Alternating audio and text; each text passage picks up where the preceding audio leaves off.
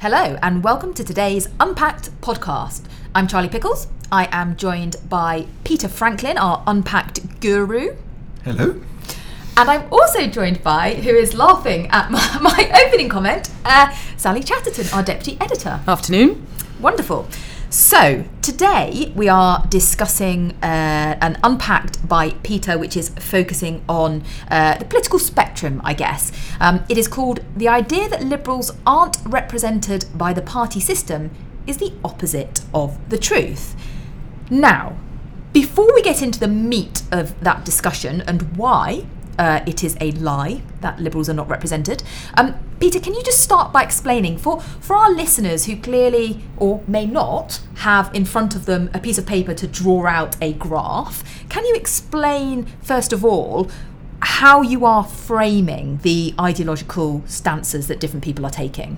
Okay, this is the idea of the political compass, as it's often called. Now, the conventional political spectrum is left-right. It's a kind of single line.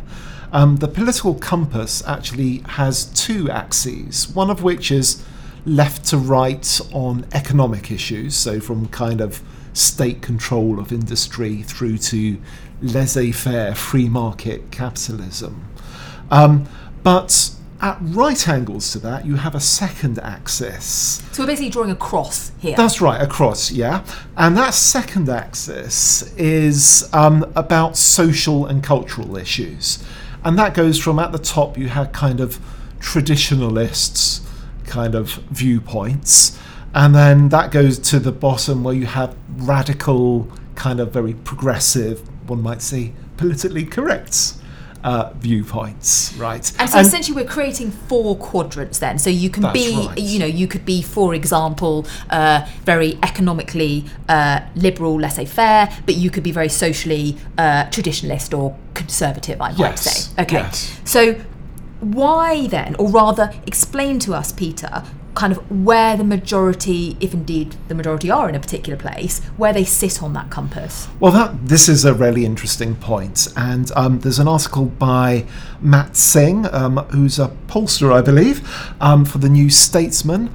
And he says that actually, if you look at the polls, and this is for the UK, Matt Singh's right. talking about. This is for the UK. If you look at the polls, there's quite a lot of people to the left of centre economically, right? They're wanting a lot more spending on the NHS and things like that, or they think that ordinary working people don't get a fair share of the economic pie. So there's a lot of people there. But he's warning, probably New Statesman readers, that doesn't mean that they're liberal on social issues. And in fact, he goes through a whole load of polling evidence to show that actually those people are often quite socially conservative as well. And that puts them in the top left-hand quadrant on this political compass. And so just finally then, before I want to bring Sally in, how does this relate to the rise of populism? Well, that sort of socially conservative, for instance, on immigration, but plus maybe sort of leftish on economic issues, perhaps. So, for example, a bit anti-globalisation or something like that. That's right, sort of wanting restrictions on free trade, for instance, less imports and competition from abroad. That sort of quadrant, populists have moved into it, right? Okay, so if that's kind of where populists are, and yet it seems to be from the article where a majority of people are, Sally, are we, are our political leaders... Sorry, not necessarily a majority, okay, but a substantial number of people. So it's not an insignificant minority then. That's right. Okay. Right. So Sally, I mean, it's interesting, isn't it? Sorry, were you going to ask me a question? I was just going to say that we do have a piece on Unheard at the moment by Henry Olson, which is talking about the Blair Institute's report into the rise of populism in Europe, and it sort of backs up the people who I think they're found in the top left quadrant. Would that be right? the Blair Institute and the centre-left is sort of failing to understand the legitimate concerns of people who are found in that quadrant, which is, they're worried about globalisation, they're worried about immigration. This sort of then morphs into populism, and meanwhile the centre-left is sort of ignoring them, treating them with a certain disdain, aren't they? So then who do they turn to represent them? Well, Donald Trump, for one, in America.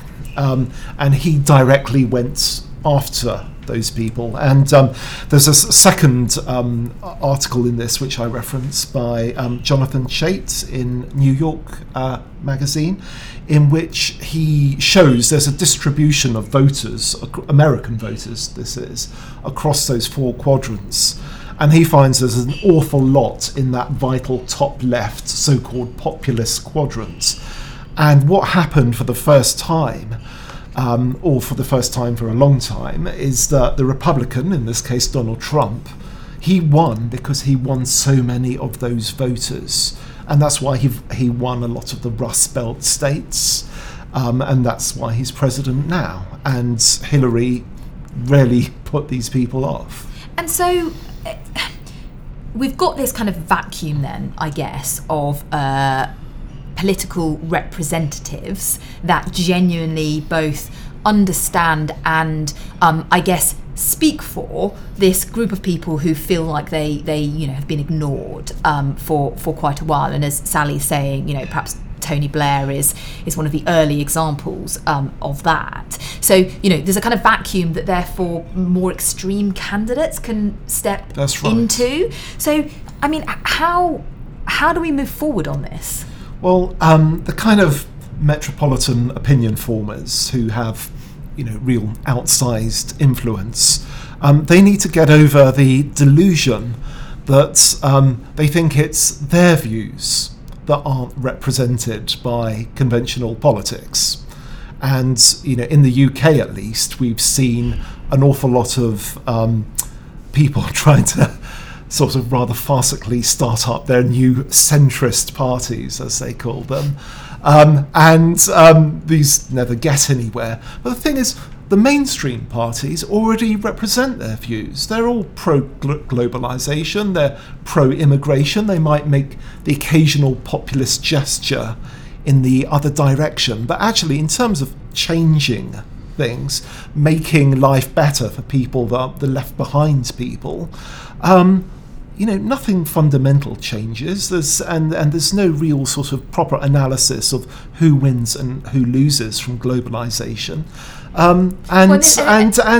people react against that and look for people opportunities to express their anger. And this is precisely why we're not really talking about right and left anymore, isn't it? Because actually both right and left are fairly centrist and are represented by this kind of group of people who have a fairly shared worldview, which is why we have, in David Goodhart's terms, the kind of anywheres in the centre, and then the somewheres who are those, quotes, ordinary people, ordinary families that are living in communities that have been forgotten. Well, yes. And also, didn't Theresa May try and speak to some of these people's concerns when she was stood outside Downing Street? She talks about burning injustices exactly.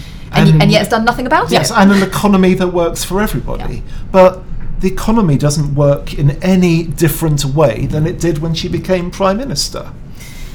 And so sadly, it seems like we've still got a vacuum, and so we're still waiting for the right people to step in and actually truly represent the somewheres. Yes, otherwise you'll get the wrong people doing it instead. I'm sure we could all name several of those. Anyway, I'm afraid we have run out of time, otherwise this is no longer going to be short. So thank you so much for listening. Thank you very much to Sally and Peter, obviously, for being on the podcast. And thank you to James Coney for producing it. Please do join us again for our next Unpacked short. And of course, do subscribe if you haven't already.